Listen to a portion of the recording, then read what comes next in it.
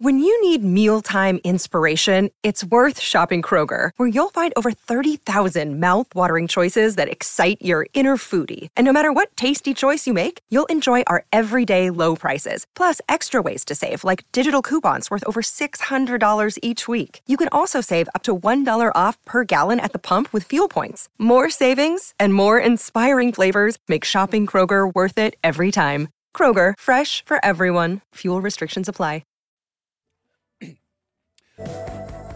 Hey, very good morning, everyone. Julian King with you on summer mornings. I trust you're all well and are ready to hit the ground running for 2024. How many times do you reckon you'll write 2023 before you get used to the new year? You remember back in school, you'd write the date, and I reckon, I'd say 5 to 10 is probably the range. 2023. Oh, no, it's 2024 now, isn't it? Because I'm a bit older than you. I was at school in the 1990s and 80s for that matter. But I reckon 5 to 10 is about the range. We don't write anymore, but we type, so 2024. Still getting used to it. And I still remember as a kid, you love this time of the year, best time of the year, until the back-to-school ads came on. You know, Clark school shoes and Barter school shoes. Oh, no. You know, Save It Office Works or whatever. You can get all these pens and 64-page A4 binders. Go, no. That's when the reality start to hit. But anyway, new year, new possibilities, and I do genuinely mean this. I wish you all a prosperous, productive, and above all, happy 2024. And I'm very much looking forward to engaging with you in what is sure to be another exciting and unpredictable year ahead in the world of sport. The storylines yet to be written, and when they are, we will be here to tell them, retell them, and revel in them. Welcome along this morning on SEN 1170 AM in Sydney, SENQ 693 in Brisbane. I'm going to be up in Brisbane in a few weeks' time. SEN 1620 on the Gold Coast and across the globe via the SEN app. Would love for you to join me on the program this morning. The open line number 1300 01 1170 and the text line 0457 736 736. Yeah, Jimmy, the Dragons won 16 comps. Let's leave it at that. On the show today, Bryce McGain is going to be up shortly to chat all things cricket. It's the Warner Test, isn't it? And we've all been talking about David Warner. What will his legacy be? Have you forgiven him after Cape Town 2018? All of the above. I certainly have. Simon Hill is going to be along as well to talk the global game, including this unusual, the APL, the way they've restructured the A-League ladder to the demands of no one. You know, it's the answer to a question nobody asked, and they're straying from the global standard. So think about this, right? You look at the ladder in a game of soccer football, so any league, the Premier League or whatever. It goes on points, obviously, points. And then if equal on points, it's split by goal difference, so whoever's got the best for and against. But no, they've decided, no, rather than that, instead of goal difference, we're going to go on wins. Excuse me, what? Huh? What? But why? No one else does it. You have a system that's not broken, that's working perfectly fine. They go, we're just going to do that for reasons unbeknownst to anyone except the suits there. I don't get it. Maestro's along this morning. He'll have a bit to say about it, I'm sure. It is weird. It is really weird. And a good mate, BP, our resident tennis expert, Brett Phillips, will be here too as we turn our attention towards the Australian Open. Plenty happening in the lead-up, of course, with the United Cup, the Brisbane International. I think we head to Hobart next week. It is a really exciting time of year. The weather across the listening area. Sydney. Now, important for Sydney, of course, with the test starting tomorrow. Today, max 29, mostly sunny, and it's actually looking really good weather-wise for day one. The test day two, which I'm scheduled to go, 70% chance of rain. Hopefully that changes in the next couple of days.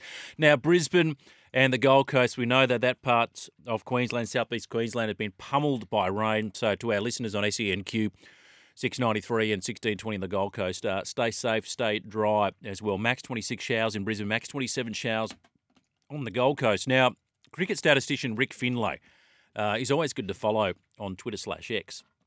And I saw this and I had to write it down. By popular request, washed out days in Australian tests. Perth has never had a washed out day, complete washed out day. Hobart's had one. Adelaide 2, the Gabba 8, the MCG 9. The SCG has had 26 washed out days. 26 washed out days. But that's not enough. He's broken it down. Of Sydney's 26 washed out days of the test match, 2 on day 1, 6 on day 2, 9 on day 3. So day 3 is the bad one, 3 day 4, 4 day 5, and then when they used to have 6-day test matches, 2 on day 6. Manchester, by the way, Old Trafford, 25 washouts, but a lot less tests, so a high percentage of washouts there at Manchester. So if it does rain on day 2, I am thoroughly looking forward to the pontificating from Gerard Whateley about how we need to think about moving the Sydney Test due to the weather. The Victorians are big on this, aren't they? We need to have a conversation about this. It is not happening. That is all. I mean, it's not to say that, the Sydney Test match is wedded to New Year. Sydney always had cricket. And they do this every year. Cricket.com.au on Twitter said, each year the legend grows. 96 New Year's Day, I was there, Michael Bevan. Last ball 4 off Roger Harper. They were 6 for not many. Paul Rifle was man of the match, by the way. Were you there that day? Do you remember that? And it's funny because Michael Bevan had seen that and he tweeted, or quote tweeted Michael Bevan, Happy New Year, everyone. Great memories. And this is his philosophy, Bevo, when it comes to a chase. Hit the gaps, minimise risk, choose the best boundary option available given the conditions and situation. Does anything really change when chasing totals under pressure? He's the greatest chaser. Bevo and probably Dhoni, greatest white ball chasers I've ever seen. 0457 736 736. Of course, it is all about the cricket. The third test gets underway tomorrow. Australia with the series wrapped up. Now, I'll tell you what, if this final test can mirror Melbourne, we are in for a treat. But, of course, the accompanying storyline to this third test is the David Warner swan song. Many doubted whether he would see the Sydney test. And that is the one that he highlighted as his desired finish line. His ton in Perth assured us of that. And I think once the dust settles, looking at his overall record, history will judge David Warner very, very well. Don't let your personal opinions cloud his numbers. They are elite. And after flirting with the idea of playing on to the next World Cup yesterday, he announced his retirement from one-day cricket. Really impressive record, can now lay claim, D. Warner, to being our greatest all-format player. But in ODIs, just in ODIs, forget Test for a moment, multiple World Cup winner. The only cricketer involved in multiple 250-plus stands in World Cups. One of 2 cricketers to hit 5 ODI centuries versus South Africa. He's hit 700s in 2016. That is the second most by a cricketer in a year. Fastest to 4,000, 5,000 and 6,000 runs for Australia. And I talk about all format. If you and I heard MC and Jimmy this morning talking about his greatness, Warner. He's not a great. Well, he is a great. He is. And I made this point a few times. If you are picking an all-time Australian Test team, in Australian conditions, and I'll clarify because that's the knock at Warner's that the home and away records are miles apart. But in Australian conditions, Warner, I think, gets picked. I think he gets picked. And then it's up to you to determine who he would open with. Arthur Morris or Bobby Simpson or Matty Hayden or Taylor or Victor Trump or whoever, William Morris. And just on Warner, he needs 125 runs if he's dismissed once to finish with a test average of 45. If he gets dismissed twice in this test match, he needs 170 across 2 innings to average 45. And if D. Warner wants to match Don Bradman's test average, he'll need 10,993 runs in his last match. This is probably not going to happen. But yesterday it was all about David Warner, as we said, after flirting with the idea in a post-World Cup of going on to the next one. He's announced his retirement from one-day international cricket. Let's hear from the man. I'm definitely retiring from one-day cricket as well. That was something that I had said, through the World Cup, get through that. And if, winning it in India, I think that's a massive achievement. So I'll make that decision today as well to retire from those forms, which it does allow me to go and play some other leagues around the world and sort of get the one-day team sort of moving forward a little bit. I know there's a Champions Trophy coming up and, look, if I'm playing decent cricket still in 2 years' time and I'm around and, they need someone, I'm going to be available. Going to be available. We'll just see what happens. So I left the door ajar, Warner, for a potential return to the 2025 Champions Trophy, which is kind of the mini World Cup. I'd be surprised. I'm not sure why he would. Who knows? It's up to him and, of course, up to the Australian selectors. So he'll continue to be intermittently available for the T20 team. And he's got his eyes firmly set on the T20 World Cup in June in the West Indies and the US. And If they do win that, Australia, it would mean that they hold all 3 major International Cricket Council trophies, along with the World Cup and the World Test Championship title. Pretty decent. And he's going to miss the T20 series against the West Indies in February. And now he's going to become a T20 gun for hire. He has earned that right, though, David Warner. So he will need to get an NOC, a no objection certificate, from Cricket Australia to play in the league. They'll give it to him. The Dubai team's first game to be played on Jan 21. The Dubai Capitals. So his IPL team, the Delhi Capitals, owns that team, so he's going to play for them. He's got a 2-year contract with the Sydney Thunder. He was keen to continue playing in the BBL, and I think it's fantastic. This is what we need. If they want to revive the Big Bash, and I know it's been hampered a bit by rain, we'll get to that shortly, but this year already the crowd numbers, average crowd numbers are up. It's not rocket science. And if you get the Smiths and the Warners playing, then all those numbers are going to rise.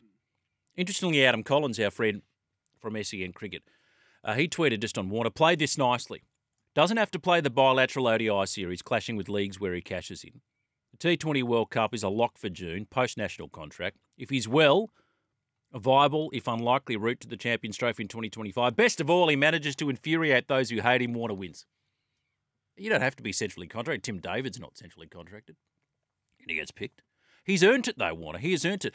And by his own admission, which is interesting, if he came up in another time, David, he wouldn't have played 100 tests. And now it's rare we're going to see people hit 100 tests unless you play for Australia, England or India. Let's be frank. He may have been snapped up by a T20 franchise as a bloke on a rookie contract. And what a different path that may have been. Yeah, and this is the challenge of modern cricket with that squeeze calendar. Players are now faced with a choice. You can't play all 3 because formats are going to overlap.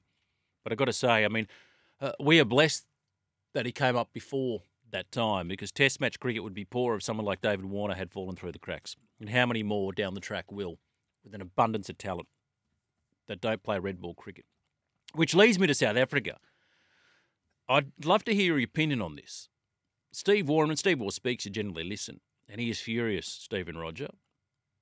This is in the Herald. He accused the ICC and administrators from leading nations of ignoring the welfare of Test cricket after South Africa prioritised their T20 competition over a tour of New Zealand.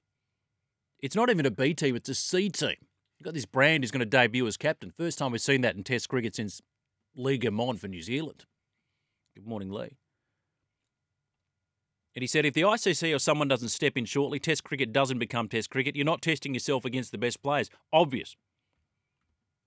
But he did say, Stephen Roger, I understand why players don't come. They're not getting paid properly, and that's the nub. I don't understand why the ICC, the top countries who are making a lot of money, don't just have a regulation set fee for Test matches, which is a premium, so people are incentivised to play Test cricket. That's it. Give more money to the poorer boards so they can afford better centralised contracts. Steve Smith said this. He got overlooked for the IPL, so well, that's fine. Still rakes in millions as centrally contracted Australian cricketer. Kyron Pollard grew up dreaming of playing Test cricket for the West Indies, had a bit of a rough upbringing, didn't come from wealth. At the time, I think the centrally contracted West Indies players were getting less than $100K a year. Just think about that. Less than $100,000. And he saw the riches on offer on the T20 circuit and he goes, well, I can't say no to this. I can set up my family. You can understand why. If, for example, Pollard at the West Indies had a contract of, say, $2 million, would he have changed his mind? Hypothetically speaking, of course, and this is the problem that the poorer boards face. Test cricket will only be eventually contested between Australia, England, India, maybe New Zealand. That's it. Sri Lanka don't want to play it. South Africa was seen here. They've raised a middle finger to Test cricket, but their hand was twisted because of the dire financial state that Cricket South Africa finds itself in. But you need to incentivise them to play Test cricket. And this is where it's incumbent upon the ICC to think outside or to shed themselves of the influence of the BCCI. Easier said than done, of course. Because the Board of Control for Cricket in India, supremely wealthy, they get an even greater share of ICC revenue. Most other countries run Test cricket at a loss. Can you be benevolent here, India, for the sake of the game, the long form of the game? Huge money, right? So their share of ICC TV rights jumped from 22%. It was about $3 billion in 2017 to 38% of about $4.5 billion in 2023. And they say, well, all your money comes from our TV rights. Yeah, but okay. But share the love, share the wealth. So Cricket at South Africa, they're sending a C team because their best players have to be available for the South Australian T20 League. This is a watershed moment in world cricket. Make no mistake. And don't forget, South Africa cancelled the one-day tour of Australia last year for the same reason. Prioritise your T20 League, fine. And I understand that that's where the wealth comes from. But not one country has yet done it at the expense of their test team. India don't even do it. This is a gross devaluation of the Proteas brand. Gross devaluation. New Zealand should say, well, get stuff, we're not going to play you. Or South Africa, if New Zealand didn't want to reschedule, and they didn't, should have just said, no, sorry. We'll withdraw from the tour, pay the compensation, and let's do this at another time. And I can tell you the players are filthy. Rabada wanted to play. They want to play Test cricket. But they know which side the bread is buttered. Cricket South Africa is a sad state of affairs.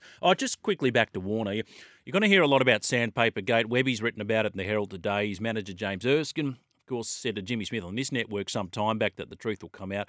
I think we'd all love to know. Cricket Australia conducted that very dinky investigation, which concluded, you know what, there's only 3 involved, and that's it, case closed. Never happened in any other test match. We didn't even bother looking.